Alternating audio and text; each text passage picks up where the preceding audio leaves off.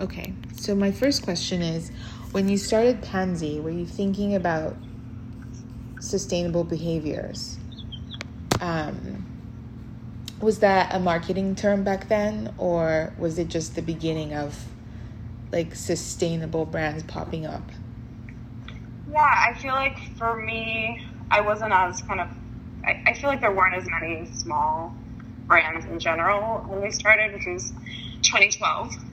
There wasn't, that's kind of when a lot of smaller brands that it's now all Instagram has been populated by, have emerged since then. Uh-huh. And I also was someone who, I only bought old clothes. I only bought used and vintage clothes, mostly just thrifted, since I was a teenager. So I wasn't as focused on the industry in any real way. I truly didn't know it at all.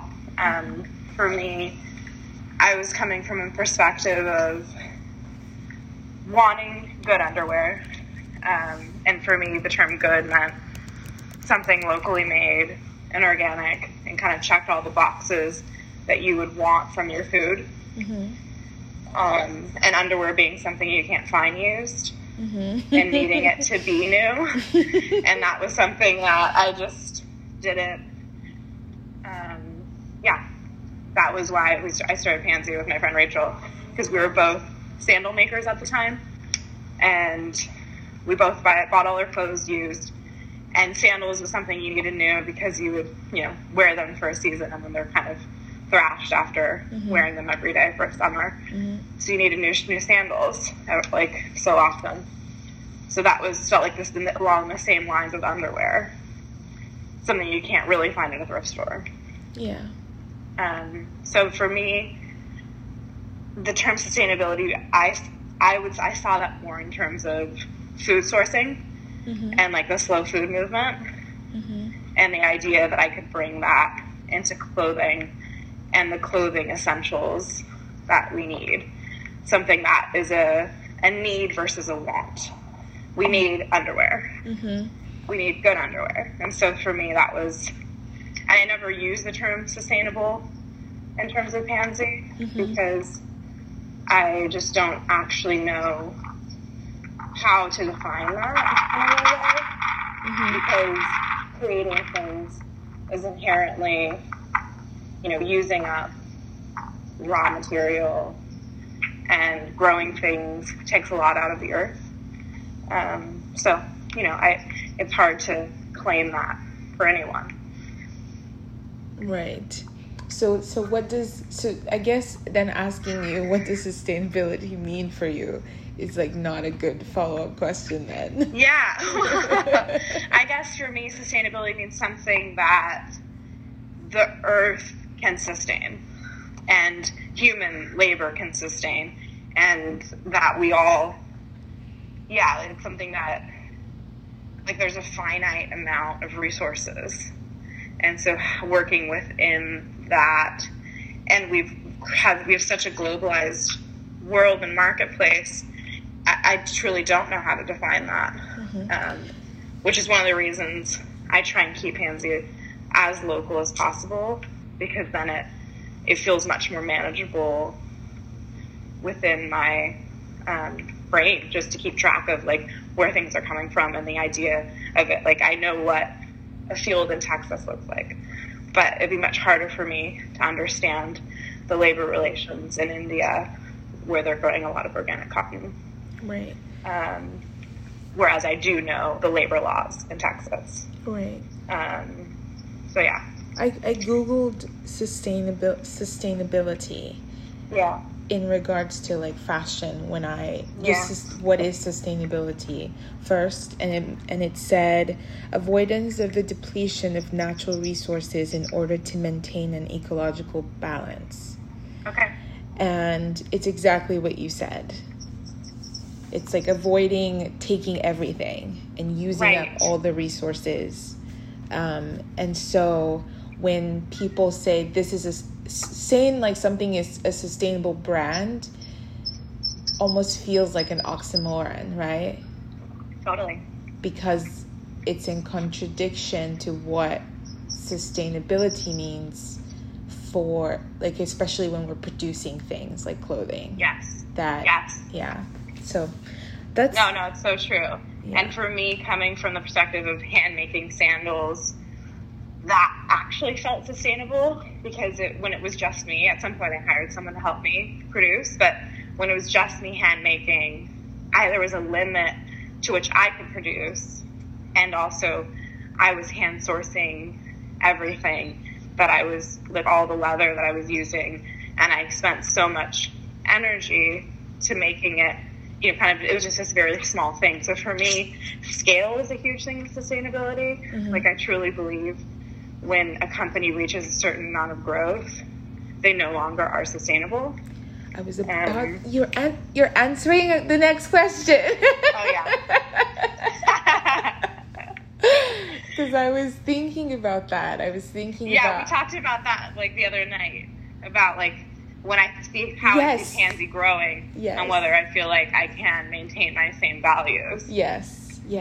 And I was going to ask you, I felt like that was an important question to include in this, because I don't think that people understand that in order to be sustainable, you have to control your growth. Yes. In order to have sustainable practices, in order to have, because I feel like sustainability doesn't just have to do with, like, producing, like, the process of production. No. For me, it goes into, like, employees and company values. And I think sustainability is inherently anti-capitalistic. Exactly. So, like, creating a company within the capitalist structure and then growing within those terms, you're not going to be sustainable. It's not sustainable. You have to essentially, like, what I'm attempting to do is not do things the way you're supposed to do things. Yeah. Where, like, I've never written back any person who's, like, tried to offer me venture capital, who's tried to be my marketing team, who tries to sell me, be in my ad team. We've never run an ad, ever. Yeah. That's always, every time I think of it, it always just, like, blows my mind that everything. And it's really really rare, and especially now, I do think that the reason why I've been able to grow and create a, like, company that, when I say the reason sometimes I use the word sustainable is financially sustainable. Mm-hmm. Where I grew the company off of $6,000. That's Rachel and I each put in $3,000 when we started. Mm-hmm. And so with that first bit of money, we were able to grow the company. She left after, like, basically we launched the company, and she left in October of 2013. Mm-hmm. But that to me, I think of financial sustainability as another term that I think some people maybe conflate too, of, like, the ability to run and function and not need loans and not need outside funding. So you have to, like, live on their terms. I feel like, but here's my issue with that. I feel so a bunch of things are coming up from the last like point you just made. Yeah. For me, what I'm thinking is, like, sustainability is not just this one. There are different kinds of ways to be sustainable. Yeah. It isn't this blanket term that covers just the means of production. It's like, are you financially sustainable? Are you, like, ecologically sustainable? Yeah, there's, like, all of these umbrellas. And so using this one, there are ways that some brands aren't sustainable, but they are sustainable in other ways. Right. And so but using that umbrella term kind of ignores the other ways that they aren't being sustainable, that probably more important than the other things that they're being sustainable with.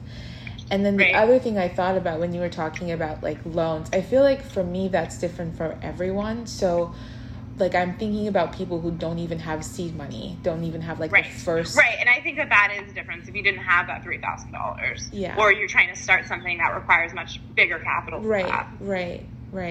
And it's, so then in that case, like, how can you become financially sustainable after that initial investment? When do you, for a lot of businesses, under capitalism, it's about growth, constantly growing.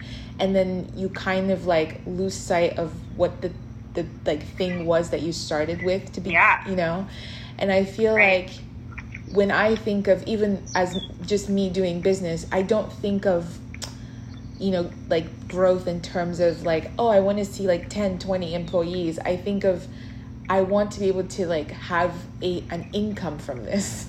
Yes. For me, that's like the maximum thinking I can have. Totally. And so like whatever I need to do in order to have like my income, which includes like hiring people and being fair to them by paying them beyond a living wage, so then I can get an income. For me, that's the cap. Okay. And I feel like there's I feel like that's an important point to like make. Like, what is with Pansy, like, where did you start at, and what is the cap? Right. I mean, it's hard to say, because it was really just me doing everything for a few years, and it just required me kind of sacrificing my whole life to get it to a place where I could afford to hire people. Mm-hmm. Yeah. But I also think there's a lot of luck involved too. Yeah. Like getting to a place where there was enough demand that I had enough money to hire somebody. Yeah. You know, so I don't know if there's like a recipe to that or an answer for that. Beyond, like, everyone has their own personal circumstances, which like, and their business model, which allows them to like, whether or not they can actually become profitable. Yeah. Yeah. But I do honestly see sustainability, like, especially like in terms of, I think there is a financial, I think they do kind of link up together, yes. the ecological and financial stability, yes. or financial sustainability. Yes. Because I do think that there is a certain thing where the scale of being one or two people, you truly can't, your impact on the world and whether or not you're causing harm, you know, like it can never be that much compared to something big. Yes. You know? Totally. So, and but I also am like, you're never going to actually make a lot of money either. Yeah. You know? So it's this thing where like, I don't know. Like, I don't know what the answer is, like, for what scale people should seek to attain, you know, beyond, I think, the government giving us like a basic guaranteed income. Yeah. To allow people to live their lives more sustainably. Right. Exactly. I mean, that's what I think. It's like capitalism is forcing us into this game yes. that is, like, destroying the earth. Yeah. So I was thinking of the next question being, are sustainability and ethics mutually exclusive? Because I feel like people don't use ethics in the right way. Right. So they act as if it's two different things. And for me, it goes hand in hand. Totally. I agree. I mean, that's why I've always called Pansy an ethical company, because there's no way for me to truly say definitively that we're a sustainable company. Mm-hmm. But I can say we're ethical because of my code of ethics. And knowing practices. That everything is run by me. Like, you know, I have 3 employees, so there's not a lot of decisions being made that I'm not a part of. Yeah. So when you, so I guess that's what you were thinking about when you started Pansy instead of sustainability. And then in what ways have you been challenged with ethics, in your ethics, in the last like 8 years? Well, let me see. Let's see. I think, you know, deciding at some point not to sell to big companies, not to sell on like Amazon per se, or not to seek out bigger stores to sell to. Yeah. I think by Pansy like doesn't have hang tags, so like that alone, that was a decision I made pretty early. The first batch we ever did, we sold to my friend's store in San Francisco, Grab and Gold, and What was the store name? Gravel and Gold. Uh-huh. And we put hang tags on every single piece of underwear. And it took us hours. And I was like, this is stupid. Like, do we need this extra piece of paper?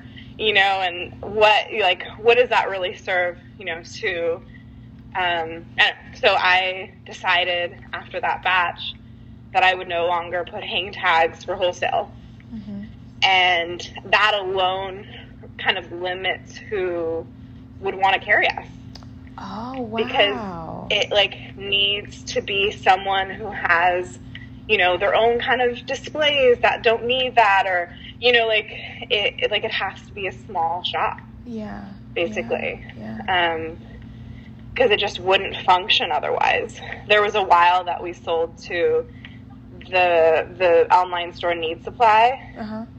And they required us to individually package the underwear in plastic.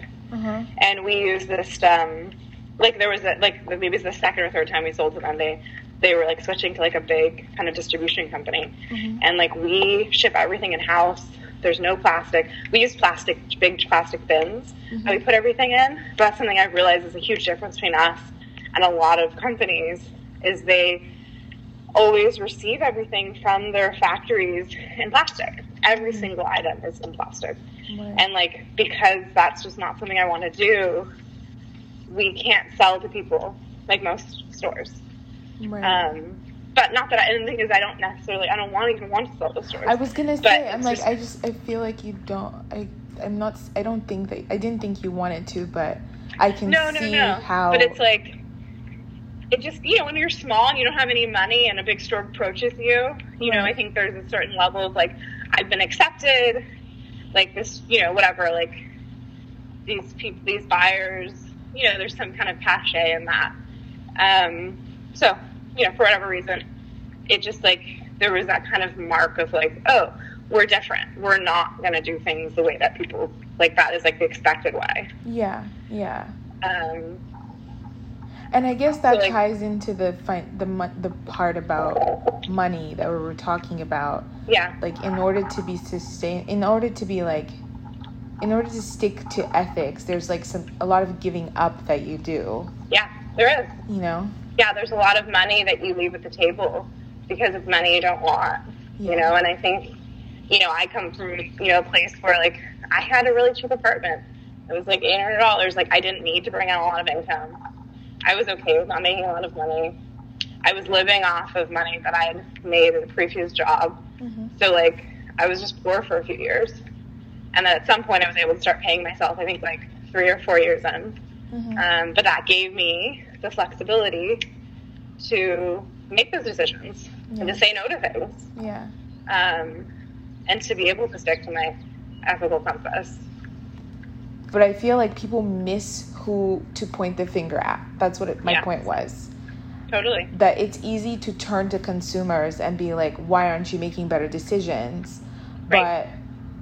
But well, totally. I mean, if you that's gave one of the people reasons. options, they would make better decisions. Yeah. And that's one of the reasons why I started Pansy, was because there wasn't anyone making underwear in an ethical way to my standards. Mm-hmm, mm-hmm. And I truly believe we're still one of the only people doing that. Yes. So for me, it's like, before I started Pansy, I made my mom buy all my underwear because I refused to go into normal stores. I didn't like to buy anything new in my life. So for me, I wasn't going to walk into a Macy's or a Marshall's or whatever. Like, that was what I would tell my mom to buy me for Christmas or my birthday. She would buy me, like, whatever crappy underwear. Or I'd buy from American Apparel when, you know, I had to. Right. But I didn't want to have to be the one, you know, putting my credit card down or putting my cash down, because I didn't feel good about that decision. But it was the only decision I had. It felt like there wasn't an alternative. There were no options. Yeah. So in order for people to, so we're coming to a major point. In order for people to make sustainable choices, you have to give them options. Yes. It's true. You have. And that's why, like, Pansy, we're slowly extending our sizing. You know, we go up to 4XL and bras now, and we'll get our underwear to there. We're just modifying some patterns this summer, and then hopefully we'll have up to 5XL by the end of the year, which is really exciting. Yeah. Because I do believe we need to give everyone the option to buy, like, good underwear. Yeah.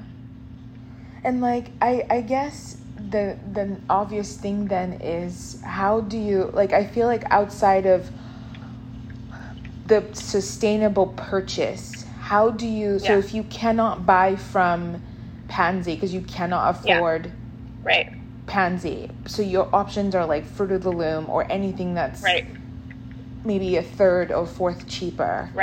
How, like, for me, I feel like there are ways to make sustainable choices even after having to make that initial buying choice. And that's taking care of your clothes. Exactly. That's which is something I try to promote a lot with Pansy, which is hand washing or machine washing, but hang drying and never using a dryer, basically. Yeah. Because dryers destroy your clothes. Can you repeat that one more time? Speak louder into the mic. Dryers destroy your clothes, ladies and gentlemen. And everyone. Say it louder for people in the back. Like, excuse me, because every time, if I get one more email about a pair of jeans that has seen too many dryers, oh my God, I will scream. I cannot believe it. I mean, I have a man who lives in my house who destroys his clothes in the dryer, and I just recently was like, I'm gonna start doing your laundry. We've been together for like 14 years, and I'm now just like fed up with him destroying his clothing. I told you I didn't buy a dryer this time because I didn't even want to be tempted to put anything in there. I was just like, I was thinking about like growing up in Nigeria and not even having that as an option. Yeah. And then when I was in Europe in 2015, all the Airbnbs we stayed at had it was like my first time in Europe after leaving Nigeria. And I feel like I'd gotten so used to seeing dryers everywhere. So I remember there being only a washer in the kitchen, and I'm like, so does this also dry? And the lady's like, she like points to the lines outside, and I'm like, right. Or they have tiny racks inside. Yes. That's what I have inside my house, is like tiny little racks. And so now I'm like, does this need to be washed? No, it does not.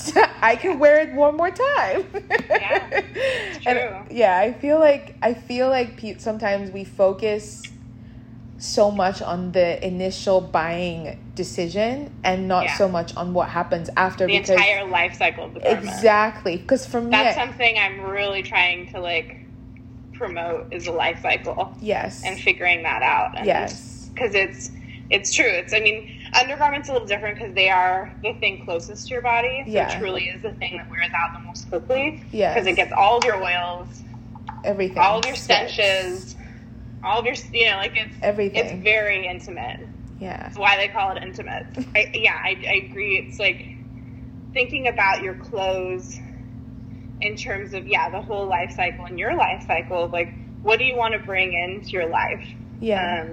I have such a deep connection to my clothing. Like now, since I started Pansy, I've actually started acquiring a lot of new clothes, mostly because now my circle of friends and my community are all small business owners that make clothing. So we trade. So, and like for me, it's like before it was like I only had used things, and that was my connection, was like, finding it and whatever, like on eBay or at a, antique store or whatever. And now it's like the connection is my friends who designed it and created it and produced it on their small scale. And for me, it's a different connection, but I feel so responsible for every single piece of clothing that comes into my life. So much so that like the things that don't end up working for me, I still have them, and I'm trying to find them a good home. Yeah, I feel like that's the part that is missing from the conversations I've seen about sustainability. Is like it just ends with the purchase and not with the full life cycle of that thing you bought. And with the newsletter that I'm writing about how to create a wardrobe that works for you, like that, this is the beginning of the series, and so our conversation is going to be included in that. Is like trying to get people to start thinking outside of that purchase and thinking more of like what are other sustainable practices I can have outside of this thing that I bought locally or this thing I bought from H&M. And outside of how taking care of your garments in terms of like washing them, it's also like learning like basic stitches so that if a button falls out, it's not the end of that garment. You can just fix it. Or like, I feel like changing a zipper is kind of a little more advanced. Right, you probably need a machine for it. But you taking it, making friends with your tailor. Yes. Like every dry cleaner has a tailor. Yes, most they don't need to be an expert like your tailor. Yes. Like they can be an average tailor. They just do basic things. And like $10 and they fix it for you. And that's what I tell people when our straps wear down with Pansy, I'm like, we'll send you new straps. Take it. If you don't know how to sew, take it to a tailor. They'll do it. Yeah. I was telling somebody that. So I gave some bras to somebody from you, and like the medium fit, the large and the extra large were a little big, and I was like, if you take it to it, because you have the side seams, and so I was like, you just get fuller coverage, so you can have somebody take out the seams and just make it tighter on the sides, and then you get a full coverage bra that fits you really well, and they can shorten the straps. And she's looking at me like, what? And like, yeah, man, go and get your clothes to fit you right. And so I feel like, because like that bra would have probably just sat in her drawer for years until she moved the next time. Right. Like, oh, I should donate this. Right. And I was like, it would cost you like maximum $20 to have that fixed on both of these bras. Now you have 3 bras with different coverage, and so you decide what you want to, how you want to wear them. And so I feel like that's something I'm really trying to hammer into people is like, and like I feel like seamstresses there's some seamstresses that want to do these kinds of like just simple stuff, but they don't get enough of it. And like the generation that did a lot of mending their clothing, they're like slowly dying out. And the young people when I go to my seamstresses, I'm the youngest person that goes there. Like most of the young people that go there are going for like their prom dresses, and that's it. Right. Or their wedding dress. Like I never see just like I feel like more men tailor like most like people who wear like men's clothes than people who wear women's clothes tailor, because I'm always there, so I see the clientele while I'm just in the back like sorting through the stuff I'm dropping off, and I look out, and I never see young people coming in to like have like regular, and I'm pretty sure they prefer to do stuff like that because it's faster for them, like it's a faster turnaround than doing it again. And I truly believe that's the reason why there's been that generational shift is because of fast fashion, is because of cheap manufacturing and clothing and the globalization of apparel manufacturing, because shirts are getting cheaper. Like it's insane. Like there's no reason to hold on to something when the value is so little, when you can literally just throw that away, and it costs more to repair it than it would than it would to buy a new one. So I was reading your like closet consultation thing earlier today, and you're talking about what to buy and how to buy, and also how to use what you already have. And I think that's a big thing. Like for me, before shopping includes figuring out what I already have.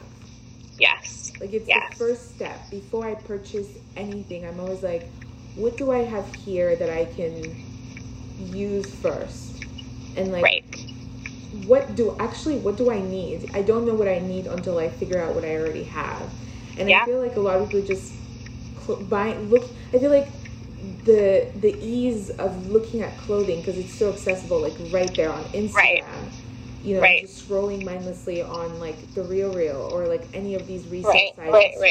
It's so mindless sometimes, and you're like, oh, I found this, and for me, I don't look if I'm not buying. I refuse to. I don't shop.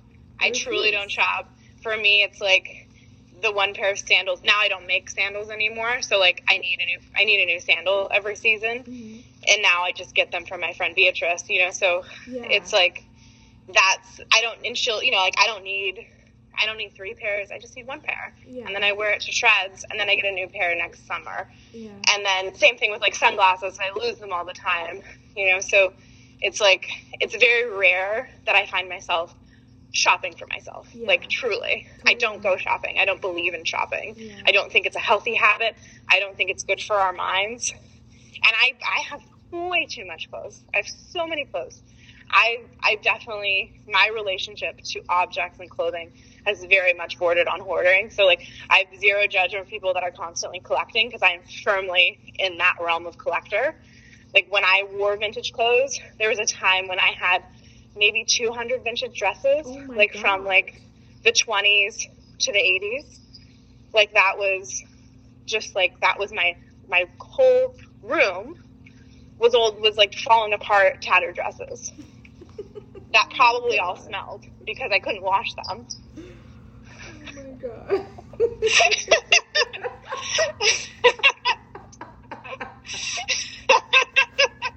I feel like every time I talk to you, I'm like, who is this person? How do I? Well, I used to look like people thought I was wearing a costume. Like when I was at UC Berkeley, people like I was Halloween. I was just wearing my normal clothes. And my student one of the kids in my class was like, "What are you dressed up as?" We played soccer together, so he'd never seen me be out of my soccer clothes.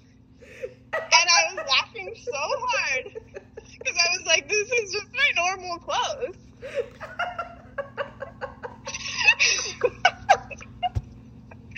I'm so embarrassed. Laura, stop! No, I'm serious.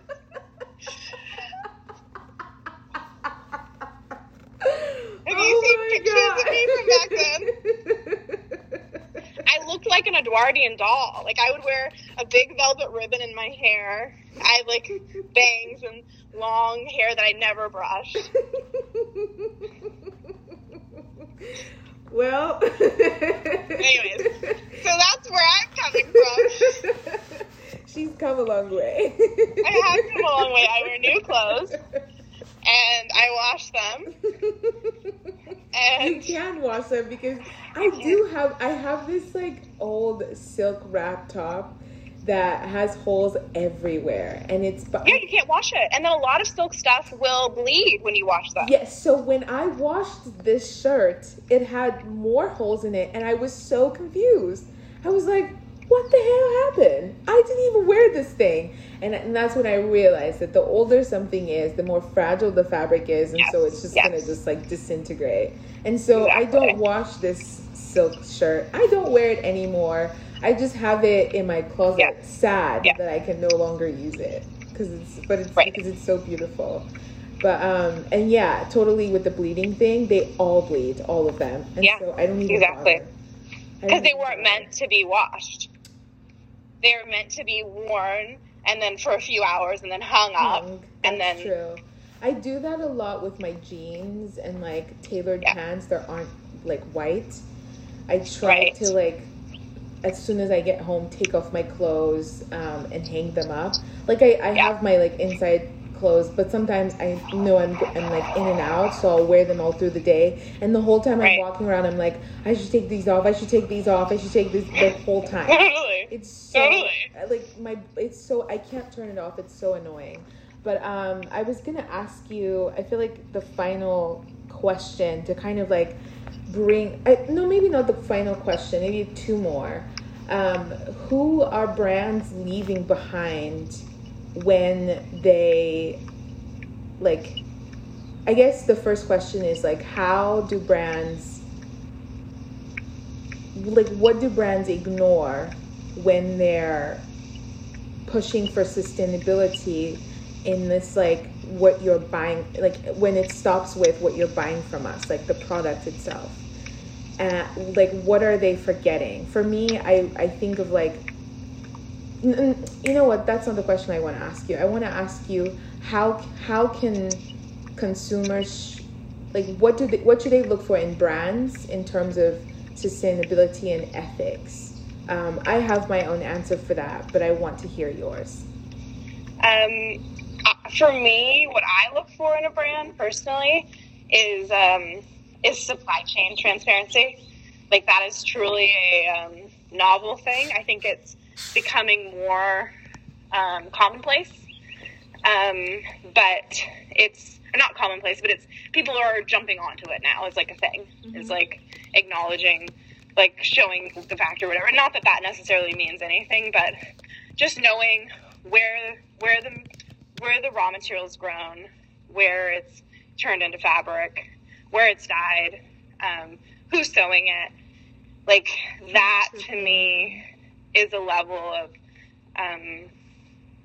it just means that they know those things, because a lot of people don't actually know that. Like, I don't think most people understand how clothing is made. No, they don't. So first, I have a friend in LA who is trying to start, like, she has a vintage line or a vintage shop, and she wants to start making some clothes.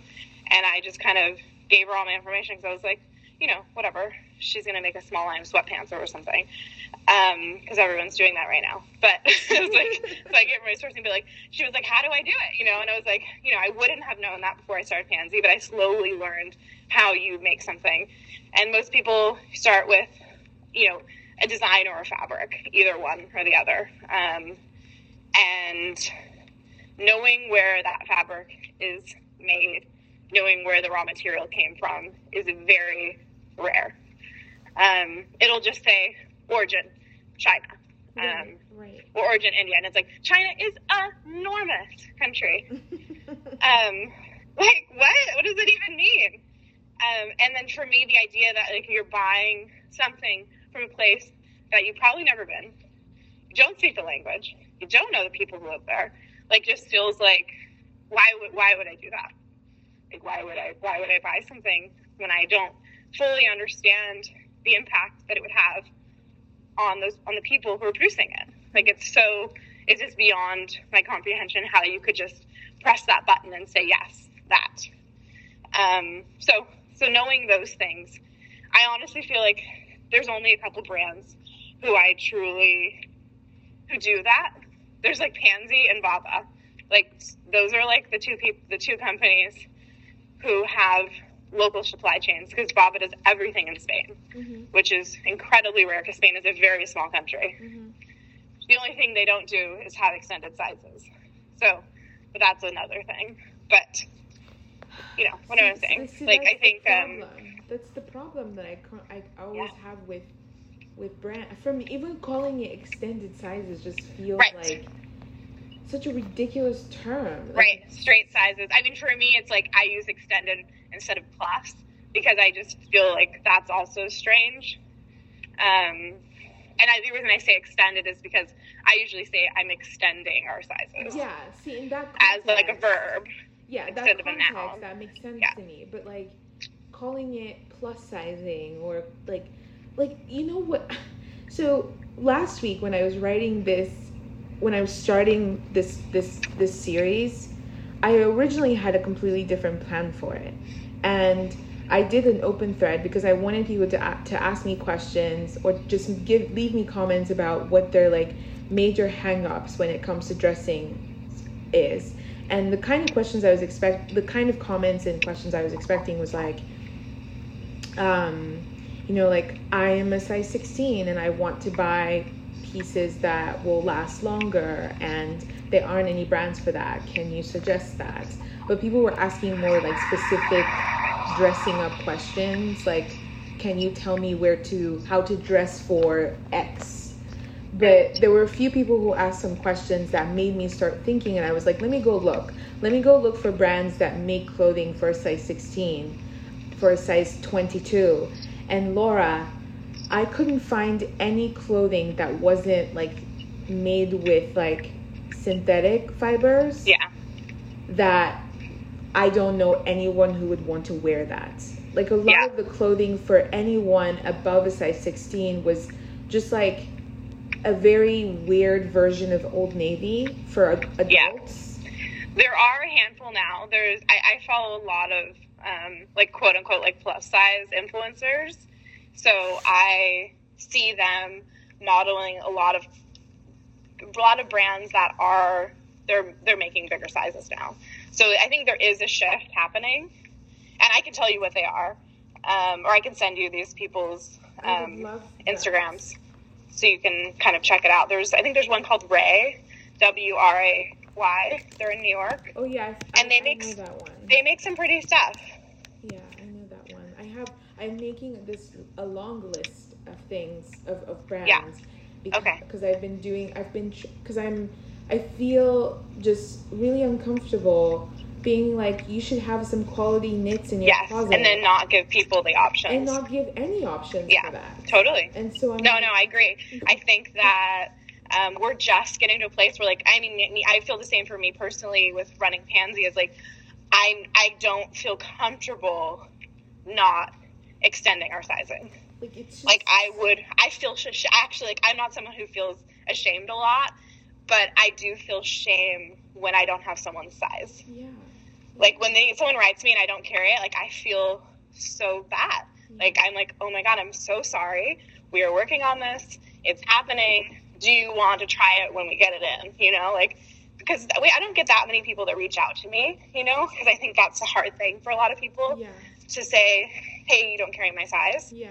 So when they do make that leap of faith to connect with me, I always try and reciprocate and offer them stuff when we have it, or say like, can you test it for me? Because I think that's important for people to feel seen and heard, and like it's not crazy that they're asking me this question. Yeah, like it's on me to be able to say yes. Yeah, I felt so ashamed as well because I didn't realize the deficit in the market because and like when I was tweeting about it, people were suggesting all these brands, and I went to go look at them and I was like, who's wearing this? Like nobody. I feel like a lot of the times whenever I see a fat woman who's just like she's just wearing clothes, I'm scared to ask. Like whenever I've gotten reached out to by a fat woman asking like, can you style me? I'm always scared to send the questions I normally ask any client.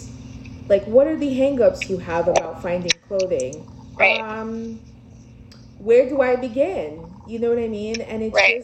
It's so shit. And like, I don't think I was aware that it was shitty, but just doing this one newsletter just brought it into full focus for me. And I feel like the responsibility is on people who have their sizes available or who have all of the options, and bullying these brands who don't have those sizes. True.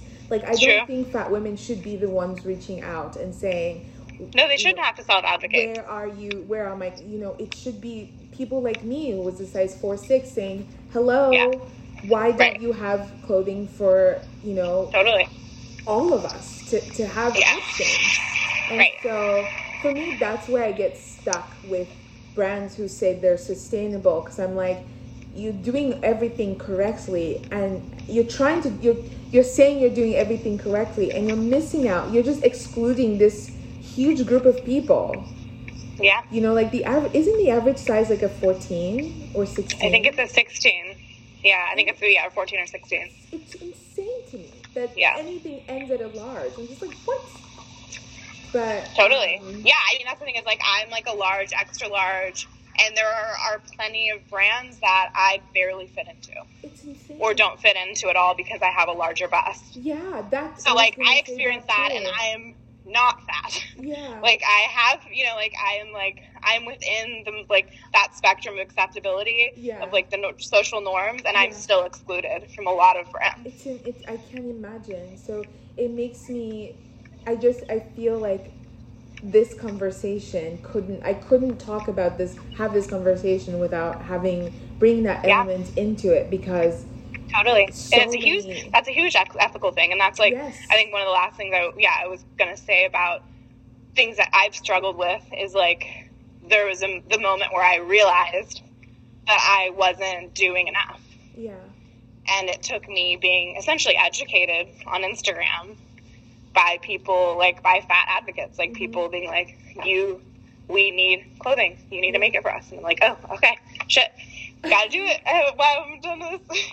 Because before that point, I was expanding our sizing based on my own personal needs. Yeah. Like at some point I stopped fitting in the large. I mean, we had extra large. And so I started wearing the extra large, and there was a point where I just stopped fitting in the extra large, and I had to make the double XL. And then I was like, oh, other people probably are bigger than that too, you know? I'm like, okay, I gotta do this. Like, it's just like bra, literally. Which allows more people, the full bra allows for more people with bigger busts, right? Yes. Yeah. Yes, it does. It works for bigger bust sizes, and because we also have a lot of people who are small band sizes and big busts, so it works really well for that. As well, yeah. And I have like another new bra coming out, which will be 100% cotton. And that's the third thing I wanted to round up about ethics. I mean, we're talking about material choices, but that's a huge thing for me, is I made a really big realization earlier this year about microplastics and their effect on our bodies and the planet. Mm-hmm. When I read this article in The Guardian about finding microplastics in placentas, mm-hmm. and I told you about this, like it just made me want to like throw up. Just the idea that our babies, their first experience in the womb, which should be the most sacred place, is literally polluted. Mm-hmm. And thinking about, there's so many brands now that they exclusively make their clothing out of recycled plastic, mm-hmm. spandex, and on some level, taking a plastic bottle and turning it into fiber is making it more available to be inhaled and bioavailable in our bodies. Yeah. Because you're taking this solid thing and you're turning it into a really fine fiber that every time you wear it, your body, your legs are rubbing together, your whatever, and that is now in the air that you can breathe in or going into our waterway. Yeah. And it's like, once I realized that, we obviously don't use that much spandex, but we have 5 styles that have 10% spandex. And now I'm working so hard to this year turn over everything to 100% cotton. So we'll eliminate all plastic, because I just firmly believe that is the right thing to do. And so for me, the second that I make a decision on that's wrong, I have to change it. I can't there's no, obviously it'd be cheaper for me to whatever, just do what I'm doing. But the idea that once I've become less ignorant about something, mm-hmm. I can't turn my head back on that. Yeah, you're basically once you know better, you hold yourself up to doing better. Yeah. Because that's my job. Why else am I here on this earth if not to do the best thing possible? Yeah. We only have this one life, and I want to do the least amount of harm that I can. Yeah. I don't even say that I'm doing good, because to me, I don't really know what that would mean. But to me, it's the least amount of harm possible. Yeah. And that's what I feel like ethics is the least amount of harm. Yeah. Because we're always we're always harming somebody, whether we want to yes, see it or not. Because I think as we end this conversation, what I'm thinking of is I feel like there's a level of, there's only so much you can do because of the society, the structure of the society that we live in. There's only so much that's within our control, and I feel like if you followed these very strict rules, you wouldn't buy anything. Then you wouldn't be able to survive in this capitalist society. Yeah, and you might not have as much joy too. Yeah, exactly. So how do you survive while doing the least amount of harm? And I think of what's the most important thing for me. How I go about buying things is by just buying less, because if I go through each brand. There's some brands I would just never buy anything from, because I know too much. I know enough where I'm just no thank you, like this year was between last year and this year was like the least I've ever spent on Amazon in the last like 7 years. Like this year alone, I've ordered probably 5 things from Amazon, and it's amazing. June. And before, I would order like 10 things per month on Amazon. And I've just reduced I just stopped buying stuff like over the years. Like I think from 2015, I just started to be more mindful, and like my buying has just gone down every single year. So, you know, as long as there are things that are non-negotiable for me, you know, it's how like you treat, if I know how you treat your employees, I'm never going, and like it's not good, I'm never buying anything from you. No. If your business practices is affecting somebody else, so like if you being sustainable, quote sustainable in America to American consumers means a child in another country, a mother in another country is being affected, so you're paying her less so that American customers can be sustainable, quote sustainable, I'm never buying anything from you. And I feel like everybody has like, there needs to be like a general, we need to have an agreement, like a general consensus of like what is our non-negotiables, and then things that are like you cannot help it. Like if Amazon is the only place that has the thing that you want, you have to buy it. But how do you so like, and then you have to look at other areas where you could just buy less or buy it from somewhere else. Right. And I feel like, you know, there are a lot of people who are thinking like this, but I feel like when a lot of people think of this feat, it feels very like too much, and people kind of give up, and it's like I can't. Yeah, you get paralyzed by indecision. I can't do anything, and I feel like it's these small things, you know, that add up to it. And if everybody was doing these small things, but at the end of the day, though, I still feel as if we could do all the right things. It's like the recycling thing, right? We could recycle all day, but the corporations are actually recycling the thing, and also the ones that are creating the pollution, the global issues we're having, what was the word I'm thinking about? the not global warming, like environmental climate change. Yes. Totally. So I feel like when people approach it from that point, like they just feel helpless. And so like it's out of like in that space, it's out of your control. But I think I think of it more as like person to person impact. Yes, and also creating a cultural shift of like this. You know, I think when we're in a world where our lives are so seen, what are we showing to each other? Yeah. What are we sharing with one another? Yeah. I feel like if you go to my Instagram, it's just like me with flowers and fruit, because to me, those are the things that bring me the most joy, and the things that are the most accessible. And like I get, you know, it doesn't cost a lot to buy that much, to buy a little bit of fruit or to buy, you know, some flowers, you know, so like something that small things that bring us joy that I get from a local farm, that is like growing things seasonally. And so for me, it's like, how do I bring the seasons to people, and like that understanding? Because I think we've gone so far from living the way we used to live in terms of with what was accessible in our communities.